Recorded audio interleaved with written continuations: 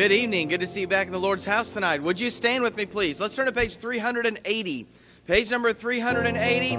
Revive us again. We'll sing all 4 verses as we begin tonight. Page number 380. Sing it out on the first. We praise thee, O God, for the Son of thy love, for Jesus who died and is now gone above. Hallelujah, thine the glory. Hallelujah, amen. Hallelujah, thine the glory. Revive us again.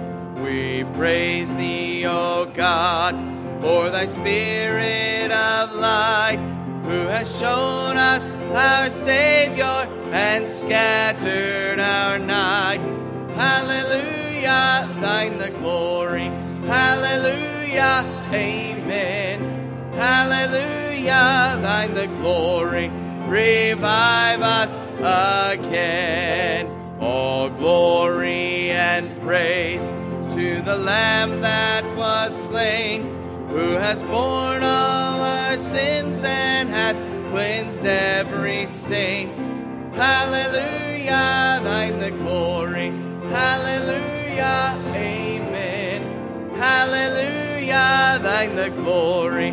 Revive us again. Revive us again. Fill each heart with thy love. May each soul be rekindled with fire from above. Hallelujah, thine the glory. Hallelujah, amen. Hallelujah, thine the glory. Revive us again. Amen. You may be seated tonight. It's been a blessing to have the Assurance Trio with us, and they're going to come and sing another song for us at this time.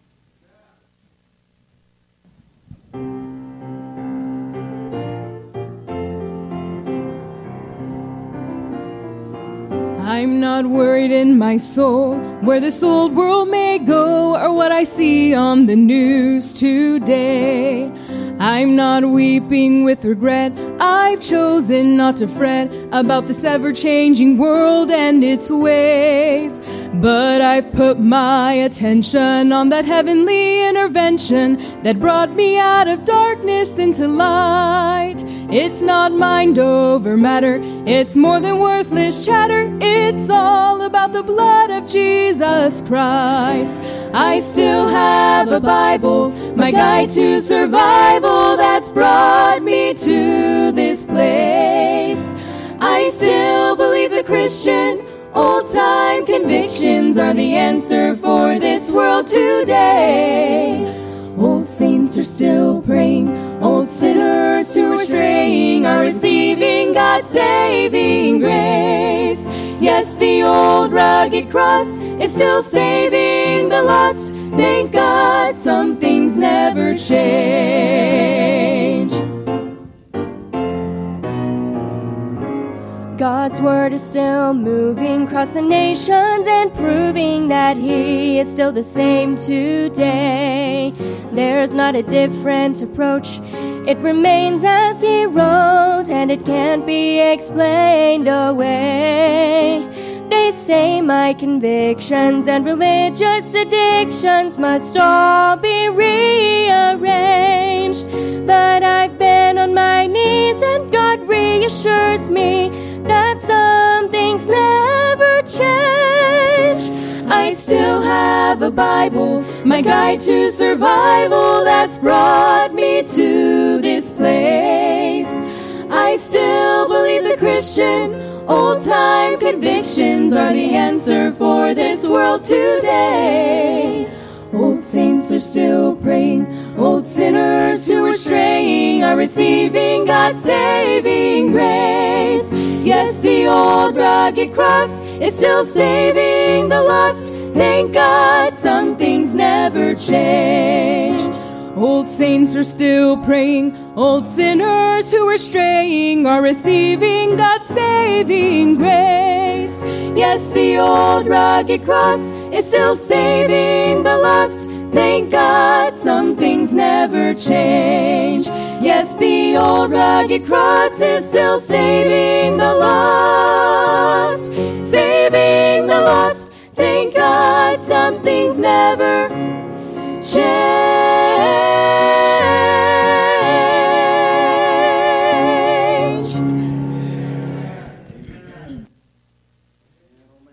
That song will preach right there, amen. And what a blessing, and the lost is still getting saved, amen. We had one call on the Lord this morning, and so that's a glory hallelujah right there. Somebody say amen, amen. Well, it's certainly good to have you back tonight, and after that message this morning on pride, I didn't know who was going to come back tonight, amen, and I'm glad that you're here. We need it, amen. We need the Bible, we need the preaching of the Word of God. We need to be confronted in who we really are, but thank God for who He really is. And such a blessing. Well, let's go to the Lord in prayer tonight, because we need the Lord and we need Him to meet with us as well. And so let's pray tonight. I'm going to ask Brother Rich Raymer if you'd stand back there and open us in a word of prayer.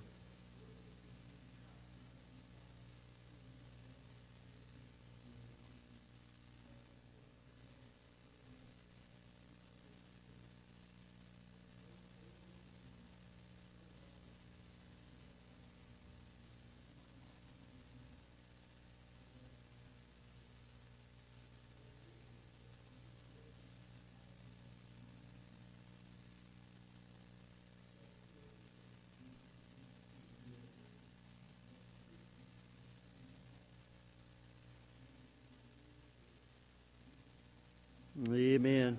Just have a couple announcements. Of course, don't forget about each night this week, 7 o'clock, Monday through Friday, be our revival meeting services. And again, we do have some prayer cards, some cards out there, some flyers and things. If you'd like to pass those out, maybe invite someone to come with you this week. And then also wanted to make sure that our parents, if you have kids in Faith Baptist School, make sure that you're aware we are dismissing at noon each day this week, because it's a lot for people to be here all day and then come back and be here all night.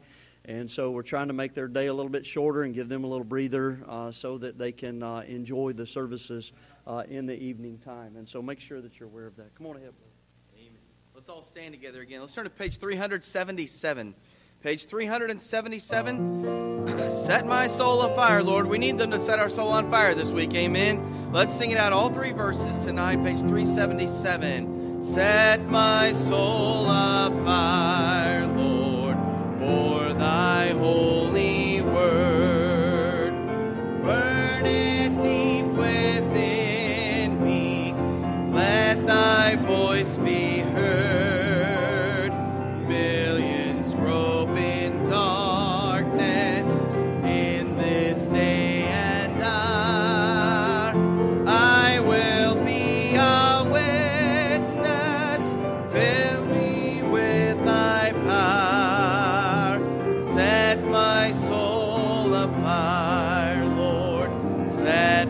Soul of fire, make my life a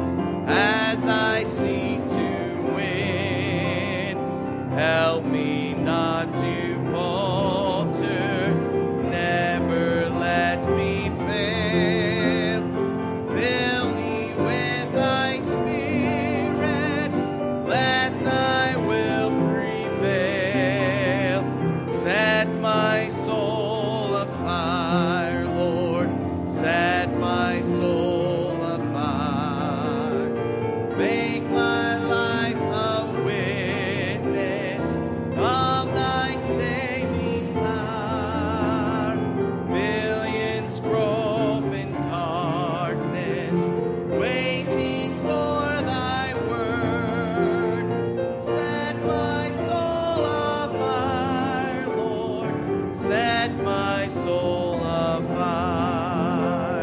Set my soul afire, Lord, in my daily life. Far too long I've wandered in this day of strife. Nothing else will matter but to live for Thee. I will be a witness, for Christ lives in me. Set my soul afire, Lord, set my soul afire. Make my life a witness of Thy saving power. Millions grope in darkness, waiting for Thy word. Set my soul afire, Lord, set my soul afire. That needs to be each one of our prayer every day, amen. Lord, burden me for souls and set me afire for You. I'm going to ask Brother Micah Quinlan if you would pray for the offerings tonight, please.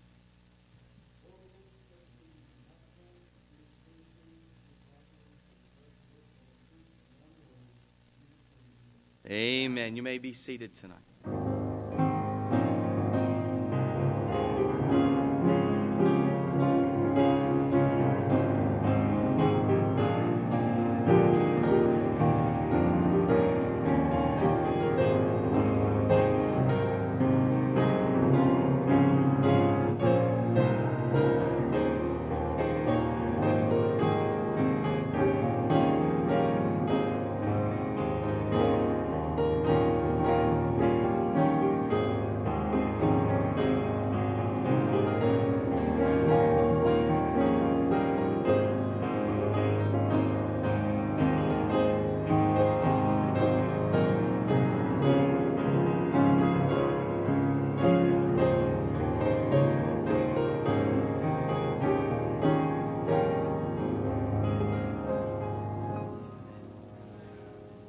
There's no greater life than one that is used to serve the Lord. The longer I serve Him, the sweeter He grows. Love that song. Thank you, ladies. Page 651.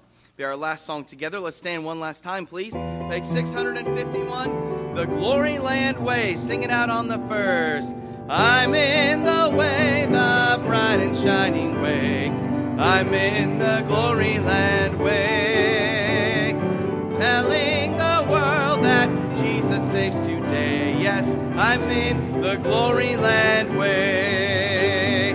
I'm in the Glory Land Way. I'm in the Glory Land Way. Heaven is nearer and the way groweth clearer, for I'm in the Glory Land Way. Listen to the call, the gospel call today. Get in the Glory Land Way. Wander, come home, oh, hasten to obey, and get in the Glory Land Way. I'm in the Glory Land Way. I'm in the Glory Land Way. Heaven is nearer and the way groweth clearer, for I'm in the Glory Land Way. Onward I go, rejoicing in His love. I'm in the Glory Land Way. Soon I shall see Him in that home above. Oh, I'm in the Glory Land Way. I'm in the Glory Land Way. I'm in the Glory Land Way. Heaven is nearer and the way groweth clearer, for I'm in the Glory Land Way. Amen. Great singing. You may be seated. Really appreciate the good singing today. Appreciate the good singing from Assurance Trio today, amen. And so they're going to come and sing one final song for us tonight.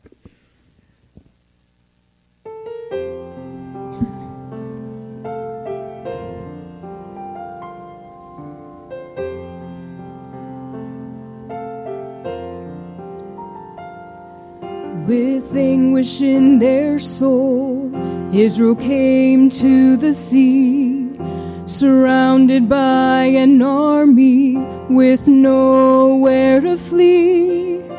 Waves of disbelief seemed to swell with the tide. They asked, has God forsaken us and left us here to die? Moses stood to his feet and lifted up his rod, cried, stand still and watch the mighty hand of God. A great wind rolled the waves away and dried up the ground. I can almost hear Moses cheering on the crowd. We will go on. By the grace of God, we will go on. Think of all He's done. Don't stand here at the water's edge. Have faith and be strong. Be strong in the name of the Lord. We will go on.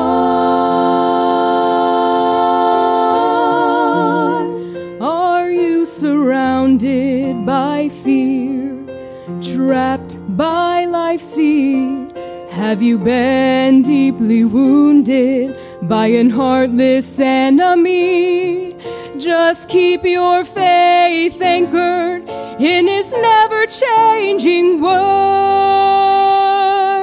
Then, child of God, cry out, lift your voice and be heard. We will go on. By the grace of God, we will go on.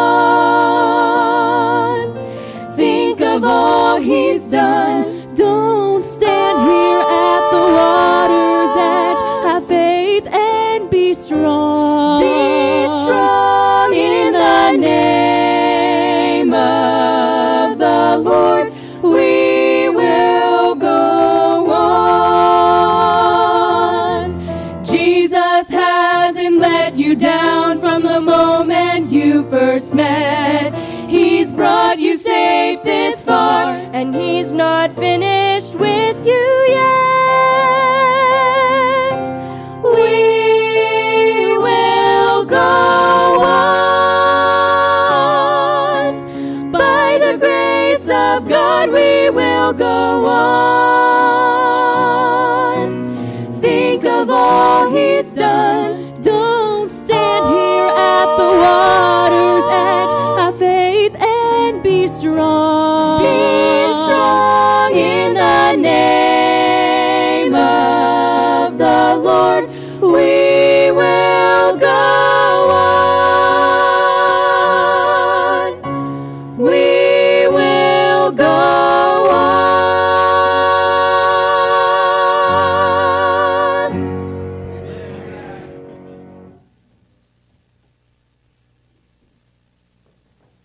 Sure appreciate that, ladies. Thank you to the Lowe's for bringing them up here, and just for a blessing. And sure appreciate them being here as well. If you get a chance to talk to the Lowe's, and certainly even these young ladies as well, they are a blessing, amen, and just a precious testimony from the Lowe's family, and just faithful servants in the Lord.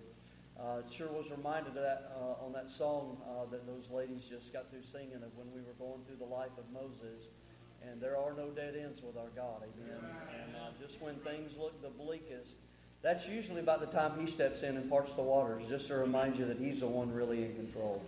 And so what a blessing, what a blessing. Well, it's already been good today, but it's not through, amen. And so, Brother Herring, you come and preach the word to us tonight, brother.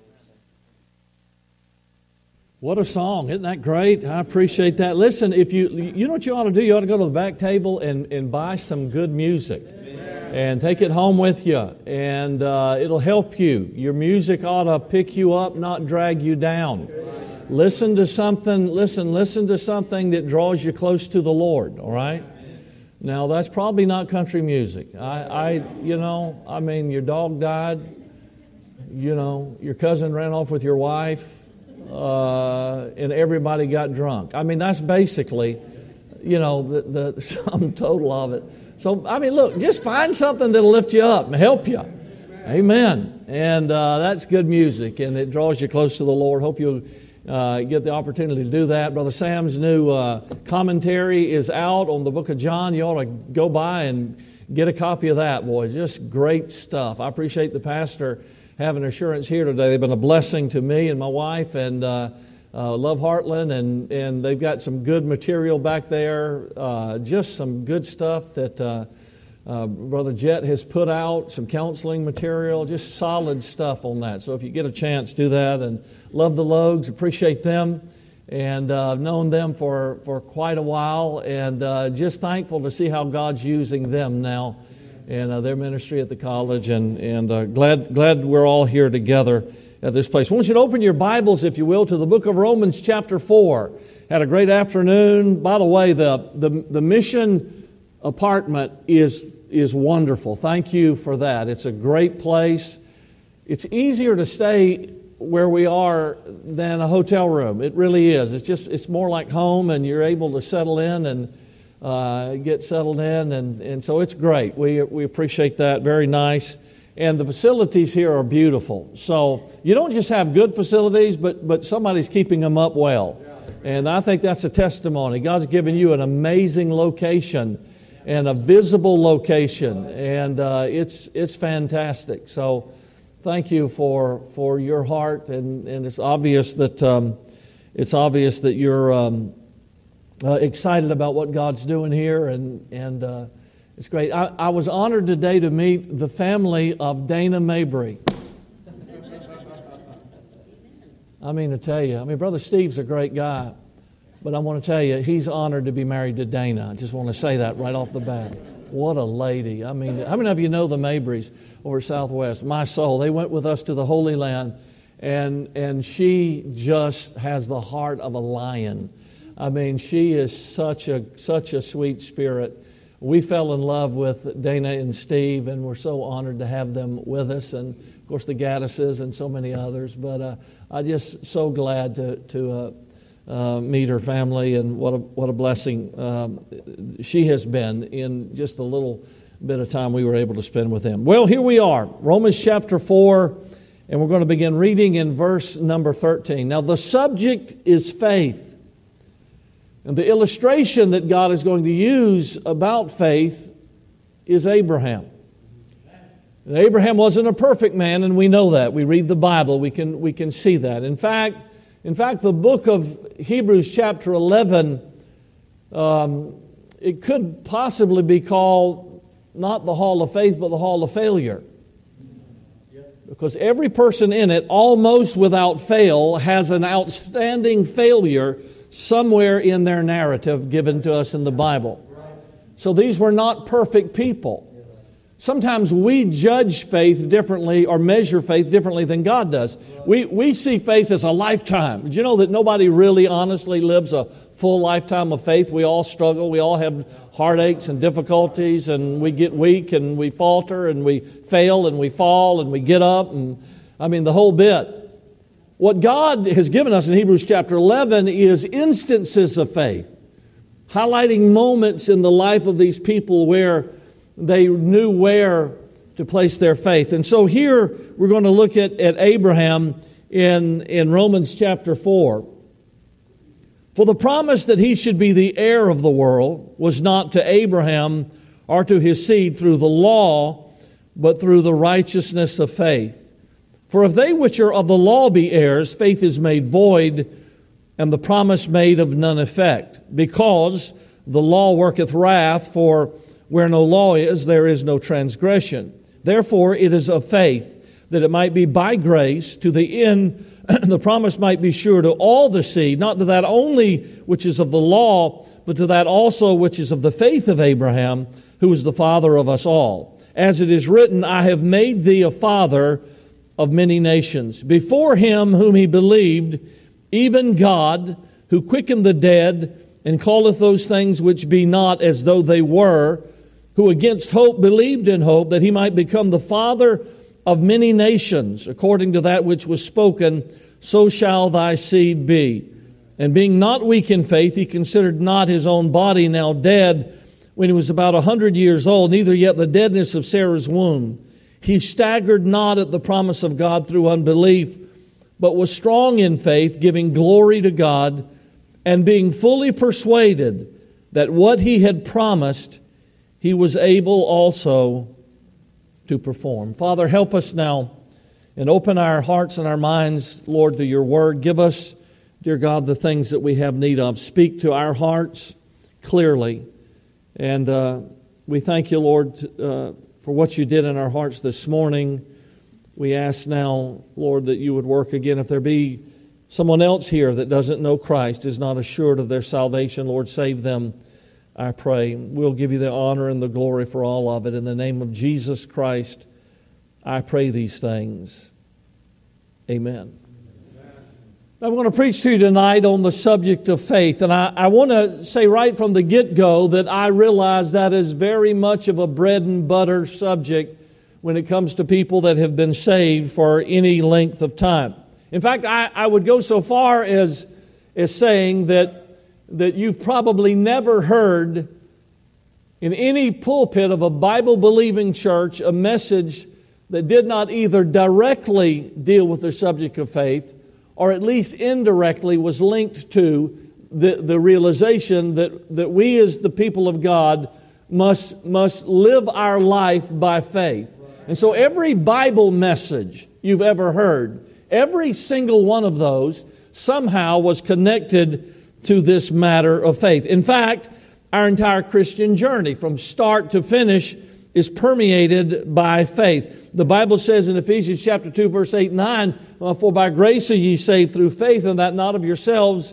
It is the gift of God, not of works, lest any man should boast. So in the very beginning, when you come to Christ, you come to Christ by faith. You can't see Him, you can't touch Him, you can't hear Him, so to speak, audibly, but down deep in your heart, the Spirit of God works within you, and you make your way out and walk an aisle and come down, and by faith, you put your faith and trust in Him. The reason people struggle with that is because it's not something tangible. Like, give me something to do. How much money do I need to pay to buy a ticket to heaven?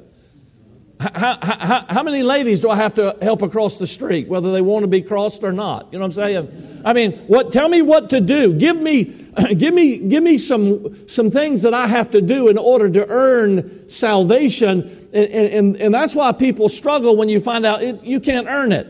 It's by faith.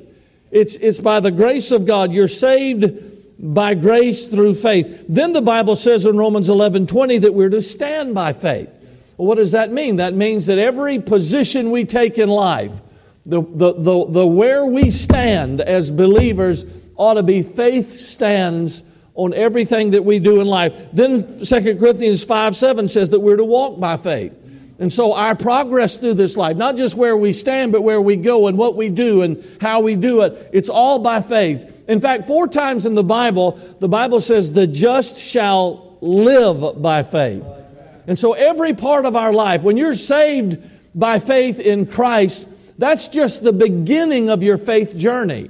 Now the reality of the matter is as you live as a Christian and as you go about your daily journey as a believer in Christ, your faith is going to be challenged, and you're going to be called upon to have faith in the Lord as you go through that. I think sometimes we almost become humanistic, because what we would like is we'd like somebody to give us 10 ways in which we can be a victorious Christian, and if we just 1, 2, 3, 4 check all the boxes, bam, there we are. It doesn't work that way. Doesn't work that way. Sometimes young men will go to a Bible conference somewhere, and they'll it's a church growth conference. We used to have soul winning conferences, but anyhow, it's a church growth conference. How can I go here and listen to this guy who's got a successful church tell me to have a successful church? And what the realization is, if anything is done worthwhile in any ministry, it's by faith. Okay, there's a stump somewhere on the back 40 where he learned how to get on his knees before God and beg God's power down. And yet we want step 1, step 2, step 3, step 4. And we've become humanistic in our approach to church planning and to church work and to the Christian life. No, it's by faith. It's by faith. When God began to move my heart to go to Idaho and plant a church, after many years there in my home state of Georgia, I had ministered for 30 years there, and He began to move my heart. Well, I had been to Idaho and done a conference or two out in that area and fell in love with the place, and boy, I mean, the mountains are there, and they're snow-capped in the winter, and it's beautiful summers and high desert, and it's dry heat, dry cold. I mean, it's an amazing place, and so I wasn't looking to leave Georgia, but if God was going to run me out of Georgia, then I would have chosen Idaho. But the problem was I didn't know how everything was going to work out. And so my idea was sort of this, Lord, I think it's a great idea. And I'm going to leave out tonight, if I could, a pen and paper. And if you could just fill out and explain to me how this is going to work. Because I got to cut loose from a salary. So how am I going to feed my family? How am I going to take care of my wife? I want to make sure, Lord, that she's okay, because she's been with me in the early years of my ministry, and she's made plenty of sacrifices, and I'd like to make sure she's taken care of. And my kids are moving out with me, and so they're going to get married there. And in fact, if this happens, all my grandkids are not going to be native Georgians. They're going to be native Idahoans. And so, Lord, if you just show me how it's going to work. And sign your name to it, and I'll sign my name underneath your name, and we'll get going. But you know what? God never signed a thing. And in fact, the reality was I had no idea how it was going to work.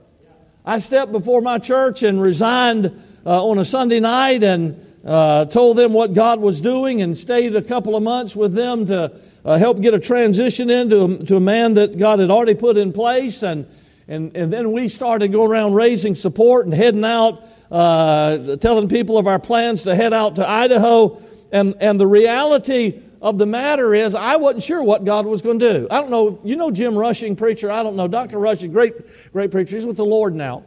But he found out God was doing some things in my life. So he said, Brother Dean, I'm going to take you out to eat. So he drove down and picked me up. We went out to eat, and he began to ask me some questions. And he said to me, he said, let me tell you what you need to do. You need to play checkers with God. And I thought, the sun's really got to him bad. I mean, something's cooked his egg up here. What do you mean? I said, Doc, what do you talk about playing checkers with God? He said, you ever played checkers? I said, well, of course I played checkers. He said, well, here's the deal. This is what's happened in my life. When God makes a move in my life, He's done until I make a corresponding move to the move that He made. Then when I make my move, you know what God does? God moves. And God will move in direct correlation to what we respond to Him in faith. What you're wanting, Dean, is for God to just go ahead and make all the moves so that you can see how everything works out. And He said, that's not how God works. And I want to tell you, it was a great lesson. It was a great lesson for me. Now I want to say this to you. I don't care how many Sunday school pins you have for faithful attendance in Sunday school. I don't care how long you've been in church. I don't care if you've got a degree behind your name from a Bible college. I don't care how aged a veteran you are in the work of God. Can I tell you something? Your flesh will always want to walk by sight. That's the nature of the beast. That's who we are. Show me. Let me see how it works. But God doesn't work that way. And the reality of the matter is, this church is a faith venture. It continues to be a faith venture, and it will always be a faith venture. Now, guys, I want you to look at me. Listen to me carefully. You have to have the integrity of a business. You've got to be honest with your money, honest with how you deal with your money, and honest before your community. But there are going to be times this man's going to stand up in front of you and he's going to say, God's leading me to do something. And you're going to say, well, that don't figure out on a calculator or a chalkboard. But I want to tell you something. If you can figure it out on a calculator and work the problem out on a chalkboard every single time, you're not walking by faith. You're walking by sight. And we have to learn to listen to the man of God and understand that his heart is in tune with God, and there are going to be times when God, the Holy Spirit, is going to whisper to him a direction that he wants to go in, and I just want to encourage you to get all behind him, because if this place ever stops being a faith ministry, it stops being a New Testament church. So get all in. I mean, just listen. Don't be one of those ones that's dragging his heels and saying, well, preacher, I don't see how. No, listen to me. If you don't see how, it's probably God's in it. Probably God is right in the middle of it. And so just listen, God's not obligated to prop us up in our comfort zone. What God's looking for is a faith venture that God can bless. It's exactly what He's looking for. Now, the Bible says in Romans chapter 14, verse 23, listen to this, for whatsoever is not of faith is sin. Ow. That's an ouch statement. Really? I mean, I wouldn't have said that. Would you? I wouldn't have said that. No, I know what sin is. Sin is doing dope. Sin is living immorally. You know, sin is bad habits and drinking and cursing and all those things. That's sin. No, God said, let me tell you what sin is. Sin is doing anything that is not of faith. That could be preaching, teaching Sunday school, working in a Christian school, pastoring a church. Look, you may be all polished and all good, but if you're not living by faith, if you're not being challenged by faith, the Bible said that's a sinful life. Do you know why? Because that means you're trusting in the power and the authority of your own flesh. And anytime we're living in the flesh, we cannot please God whatsoever. Now here we are in revival. So you know what God's going to do to you in this revival? God's going to stretch your comfort zone. He's going to stretch your faith beyond your comfort zone. That's what God's going to do. He wants to, I'm not saying that He's going to move you geographically to Africa or Brazil or Japan or someplace like that. But I will promise you this, God's going to stretch your faith. That's why when you have a missions conference and you yield to the Lord, boy, you're like, man, woo, that was a step of faith, boy, that was something else. And then all of a sudden, you know, you have another mission conference and maybe a couple of years later, you're like, oh, well, we just increased our giving, and you and the wife get together and you sit down and talk, and well, what are we going to do? I don't know. I just feel like God wants us to do something. Why? Because He's stretching your faith. When you get to the place to where you're comfortable and it all figures out and there's no faith involved, God's going to stretch you beyond your comfort zone. Listen to this verse, Hebrews chapter 11, verse 6. By faith it is impossible to please Him. For he that cometh to God, number one, must believe that He is, and number two, he must believe that He is a rewarder of them that diligently seek Him. You know what that means? That means, number one, you have to believe that God is who God said He is. Number two, you have to believe that God will do what God said He will do. Do you believe that God keeps His promises? Now, we can talk about Heartland and the Logue family and the missionaries. I see your Faith Promise board back there. You can talk about the missionaries and some that are out from under this church even, and you can say, boy, God's going to use them in a great way.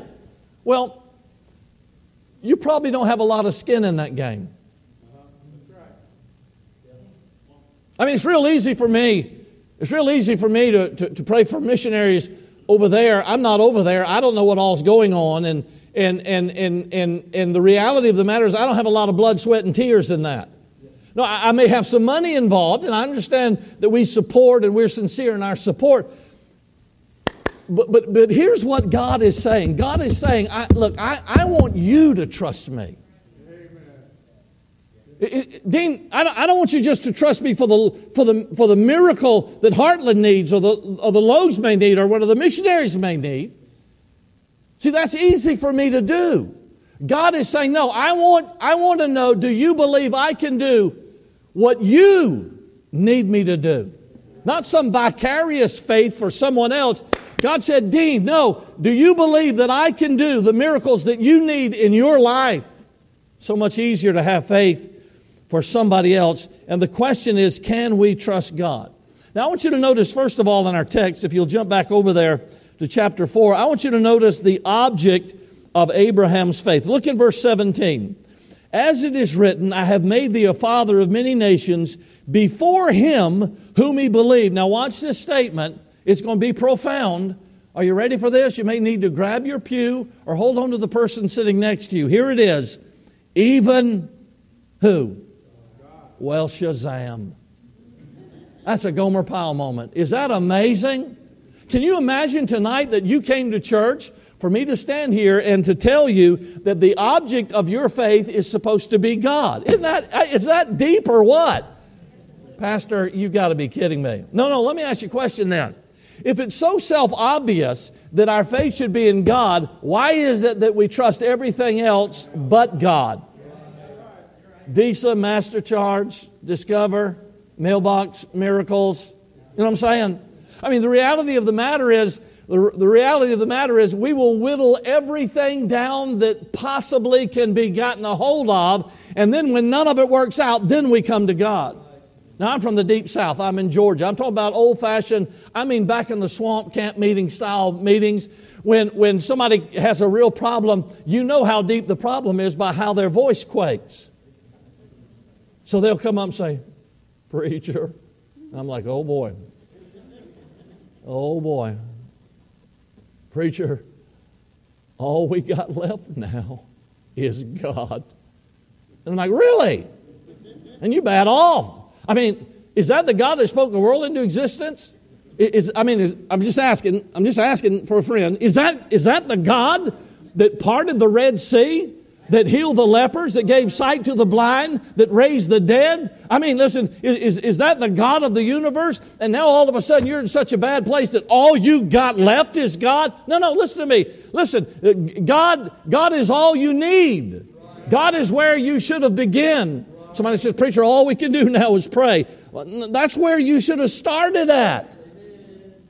That's not a life raft to grab hold of as you're going under. No, that's the very beginning of everything in our life, is for our faith and our trust in God and our willingness to pray to God and to take our problems to God and to trust God to do the miracles that we need God to do. Let me tell you something about your faith. Remember, the object of our faith is God. Now, let me tell you about your faith. Your faith is only as valid as its object. The validity of your faith is determined by where you've placed it. Okay? I heard a story one time of a man and his son who lived up north somewhere. And one of the things that they liked to do was they liked to ice skate. Okay?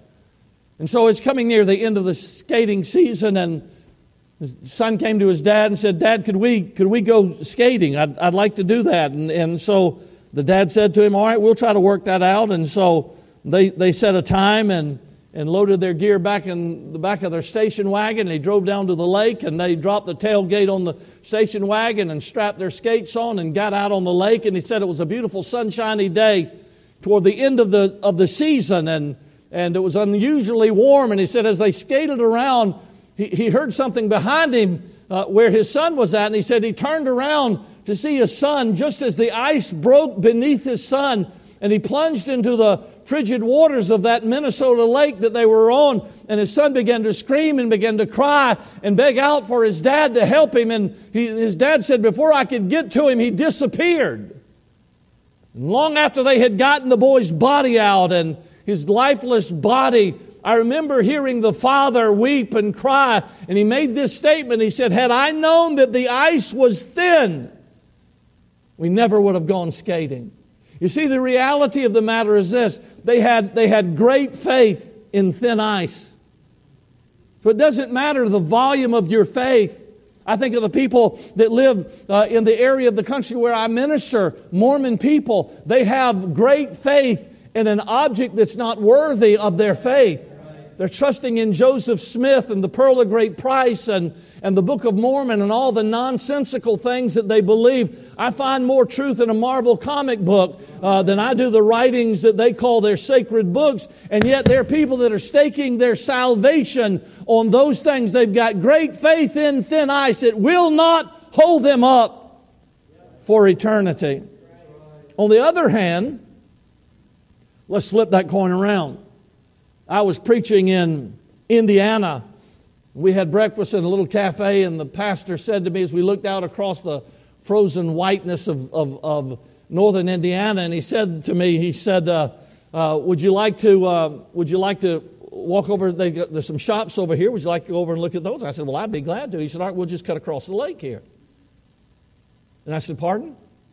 He said, we'll just cut across the lake here. Now, I want to tell you something. I'm a Georgia boy, okay? Now, in the millennial, I'll walk with you on any lake you want to walk on. But right now, in this physical body, I'm not walking on a lake, okay? I mean, I've preached in Minnesota where colleges park their cars on the lake. What in the world's wrong with people? I mean, do they not know what's underneath that ice? And so the idea is, oh no, it finally froze over. We've got a new parking lot, didn't have to pay for it. Look, I ain't parking out there. I'll tell you right now. And so I told him, I said, you got a 4-wheel drive? And I said, and a logging chain?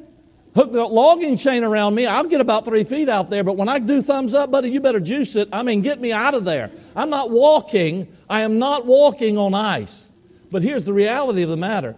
Even though I've got not that much faith, it hold me up. You understand what I'm saying?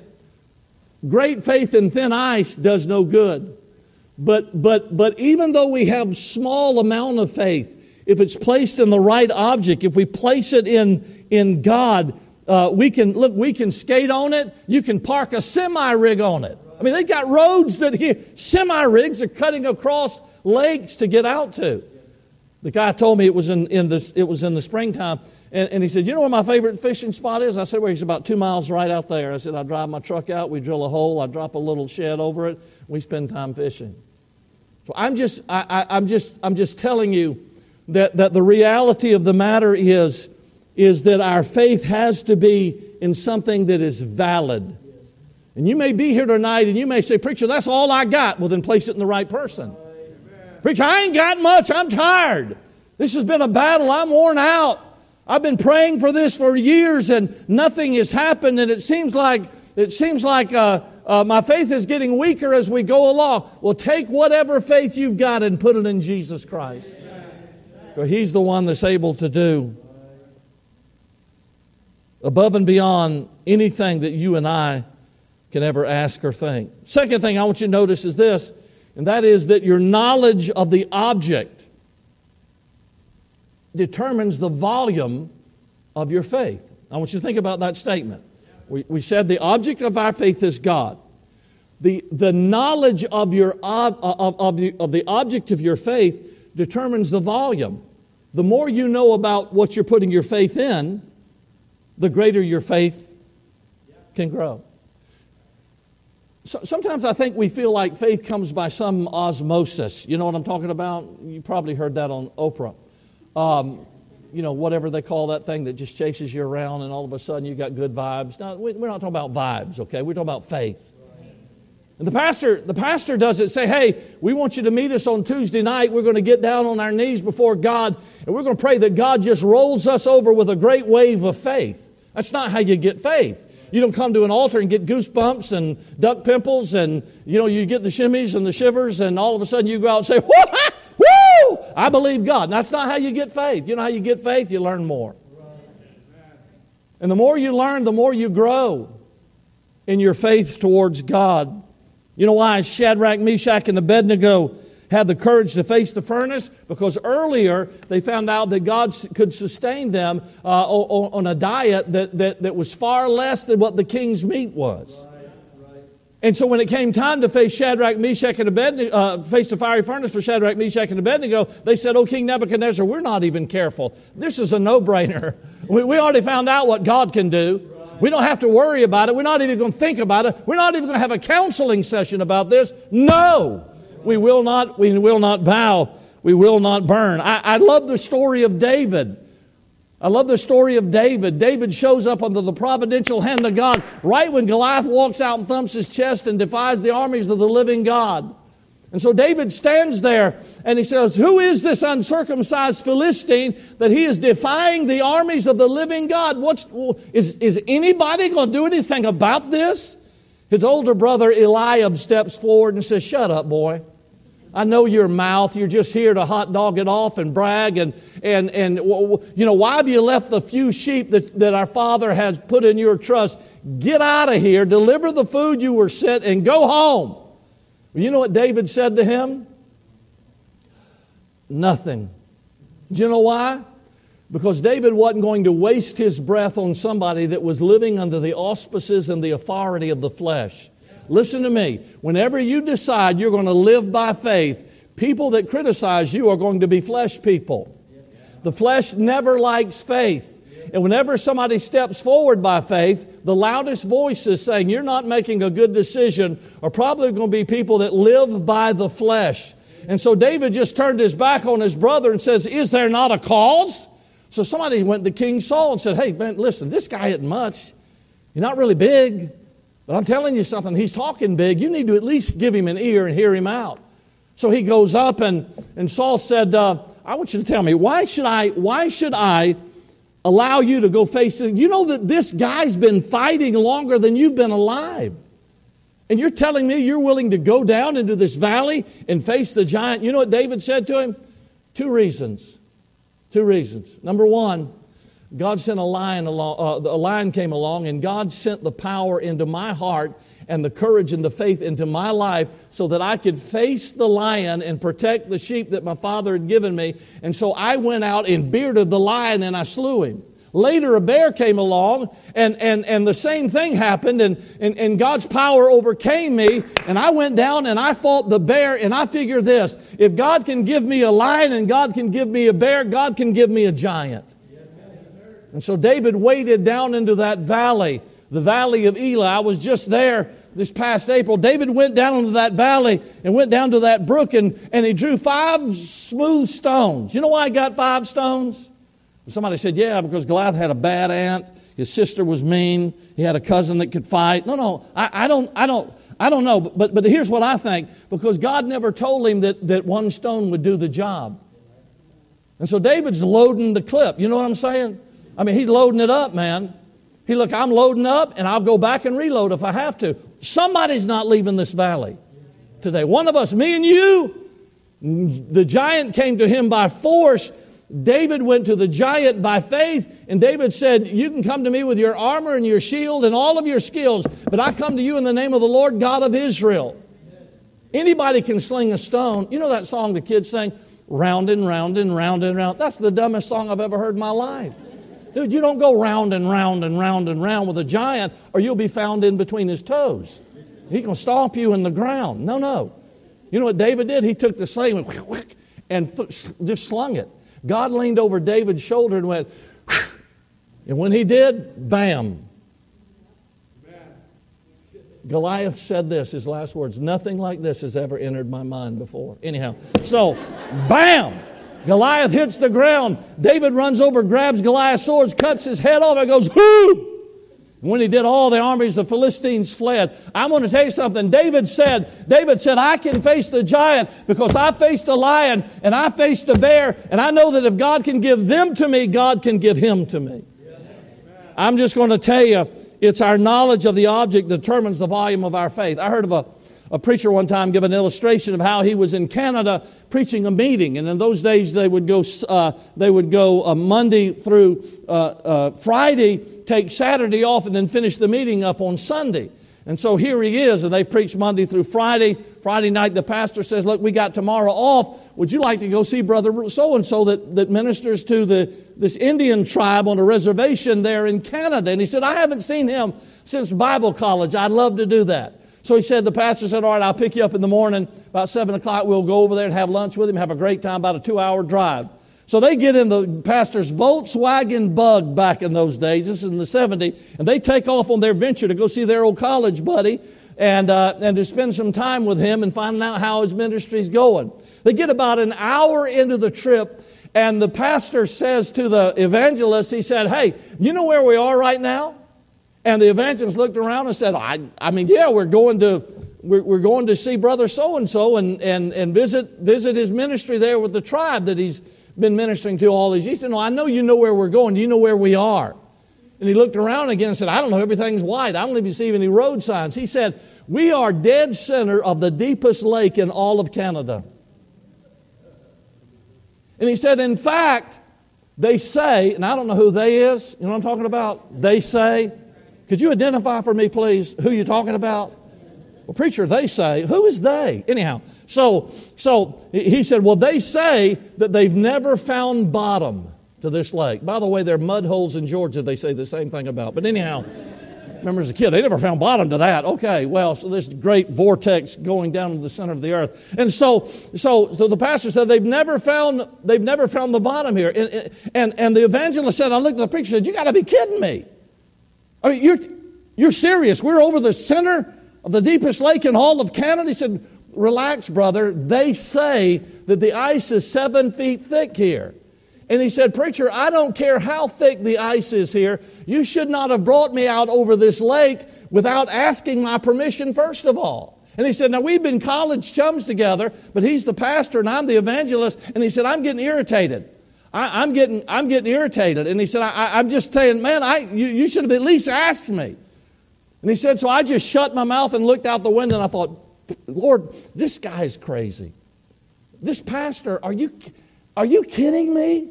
He's brought me here." He said, "I'm grumbling and griping." He said, "All of a sudden, in the middle of my complaint, I felt a rumbling and I heard a roar. And he said, my heart just started trying to get its way out of my chest. It was just clawing its way up. And he said, I was trying to keep it down. He said, I was sitting there, and he said, I tried to just sort of levitate off the seat. I was trying to, if I could just hover somehow and take my weight off the Volkswagen. He said, I knew exactly what was happening. The ice was splitting. It was going to open up, swallow me and Pastor Lunatic whole. We were going to find the bottom of the deepest lake in all of Canada. And we'd be dead, frozen down there. My wife and children would never know what happened to us, and they'd never hear from us again. He said, right as the fear just reached its crescendo, all of a sudden, a semi-rig blew right past us. Blew snow dust everywhere. He said, for a moment we couldn't even see in front of us.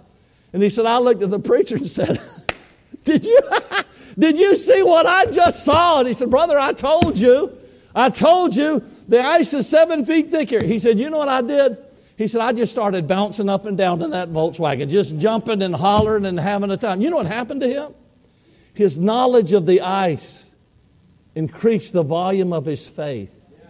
When he realized that the ice would hold up a semi-rig, he wasn't worried about the Volkswagen. And I want to tell you, the more you learn of your God, the more you realize what God has done for you, the more you'll understand what God can do for you. Keep a prayer journal. Keep a track of the things that God has done for you. Abraham knew two things about God. Look in verse number 17 again.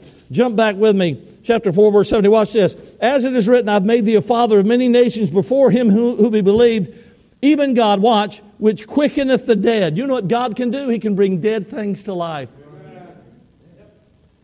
You may have a child whose relationship is dead to you and you to them.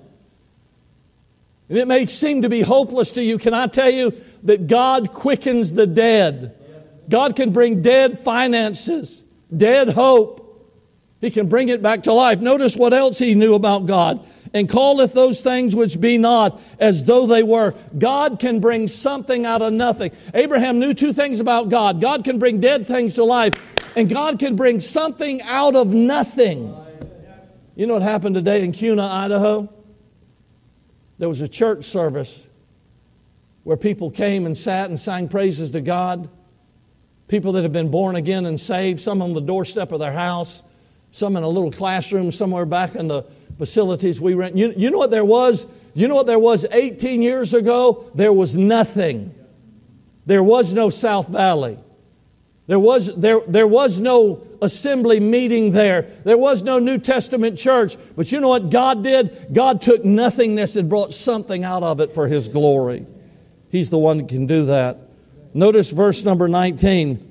The obstacles. Let me show you next the obstacles that faith overcame. Verse number 19. And being not weak in faith, he considered not now his own body now dead, when he was about 100 years old, neither yet the deadness of Sarah's womb. There were obstacles to Abraham's faith. His body was dead as far as reproduction was concerned. Sarah was barren. That was a very heavy word back in these days. And he considered himself not an obstacle, but an opportunity for God to do a miracle. You know what God will do for you? God will present you with a dilemma so that He can grow your faith. Without those dilemmas and without those challenges, your faith never grows. Remember when there were 5,000 people sitting there starving and hungry? And Jesus said, we can't send them away hungry. Philip, what do we got to eat? And Philip said, Lord, we don't have the money. If there was a place, and there is no place. There's not even a Chick-fil-A around here. We can't feed anybody. We have no ability to do that. Do you know what the Bible said? Jesus knew exactly what He was going to do when He asked Philip. Well, why did He ask Philip? Because He wanted Philip to face the dilemma. Listen to me. When you get to the place where you arrive at I can't, you've just arrived at where God can. When you're standing on I can't ground, you've just arrived at where God can. Don't run from God, run to God. Don't go off on your own and discourage it. No, stay real close to the Savior. Because when you get to the place where you can't do anything about it, you've just arrived at a place where He's going to do something that nobody else can do. Last of all, let me show you this. Look in verse 20. I love this. He staggered not at the promise of God through unbelief, but was strong in faith, giving glory to God, and being fully persuaded that what He had promised, He was able also to perform. That's the credentials of faith. Some people make promises, but they can't keep them. Has your kid ever said to you, Dad, I'm going to buy you one day? Or Mom, you know what? When I get old enough, I'm going to buy you, and you're still waiting. And they're adults and they have their own children now, and you still haven't got your vehicle or your new house. Or they made a promise, but they didn't have any ability to keep the promise. They were sincere in their little hearts, but they never got the means or the wherewithal that they could fulfill the promise that they made. Can I tell you 3 things about God real quick? Number 1, God makes promises. Amen. This book is, can I just say it this way, chocked full of them. I mean, cover to cover, God makes promises. Number 2, God is able. That's what that verse said. He was able. God is able to keep them. Listen to me. Abundantly above all that we can ask or think. That's how God can keep them. More and greater and more miraculous than you can even imagine. God is able to keep those promises. Here's the best part. Number 3.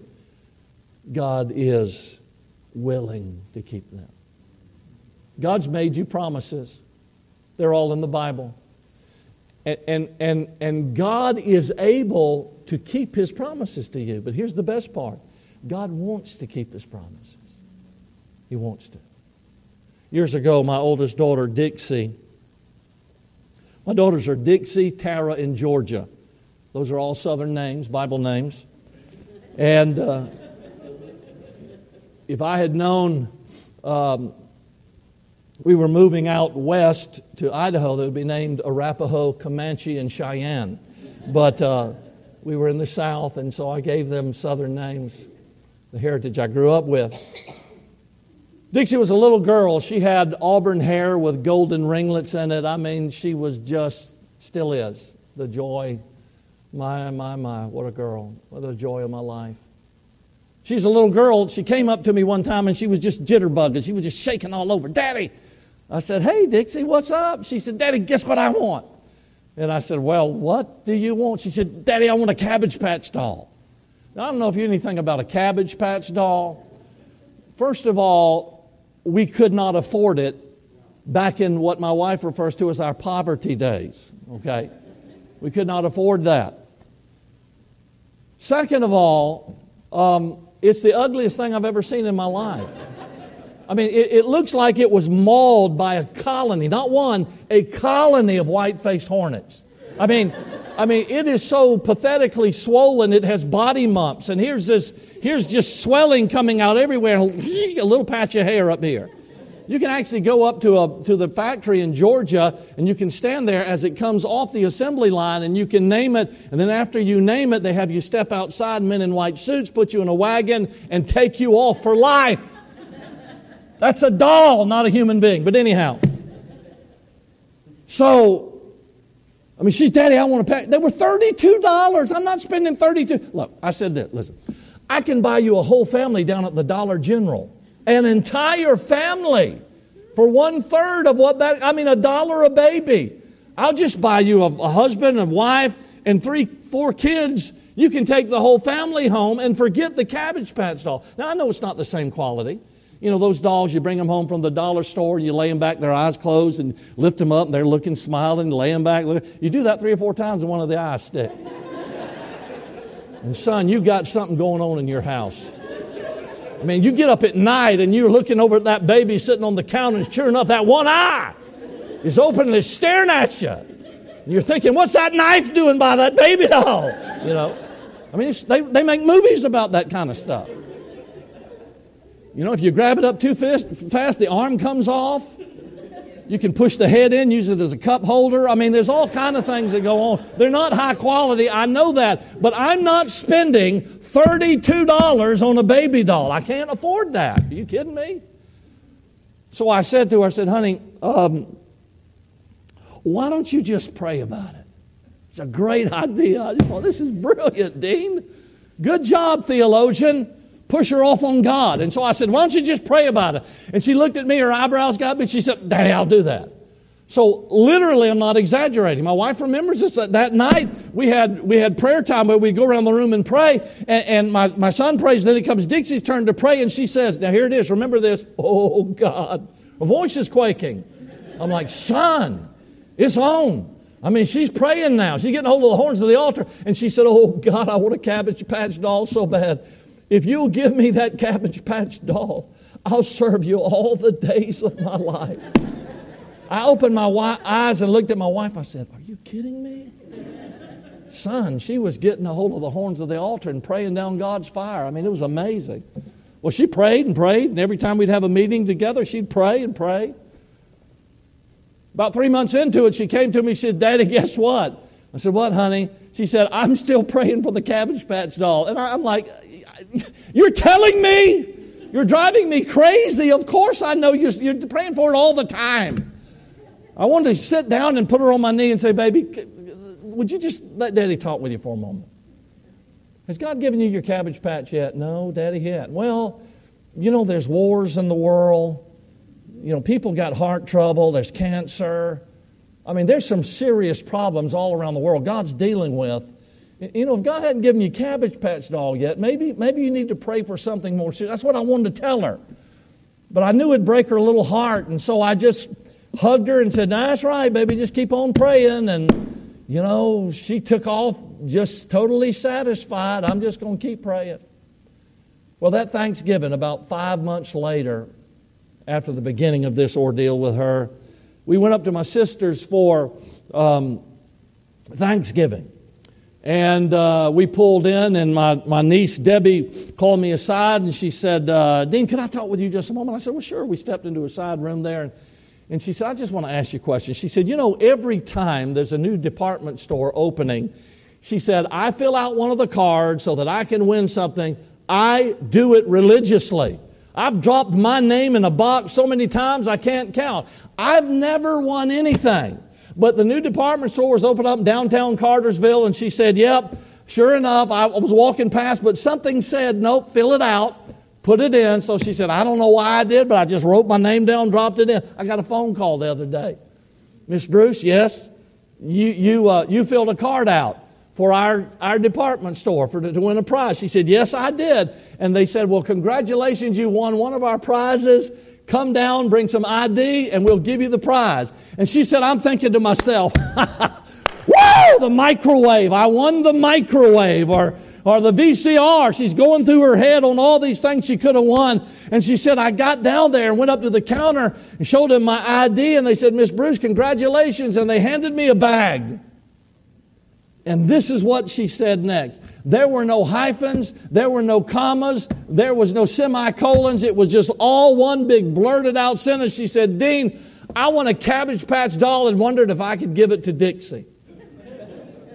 5 months after Dixie began praying. Now I want to tell you what I did. I started crying.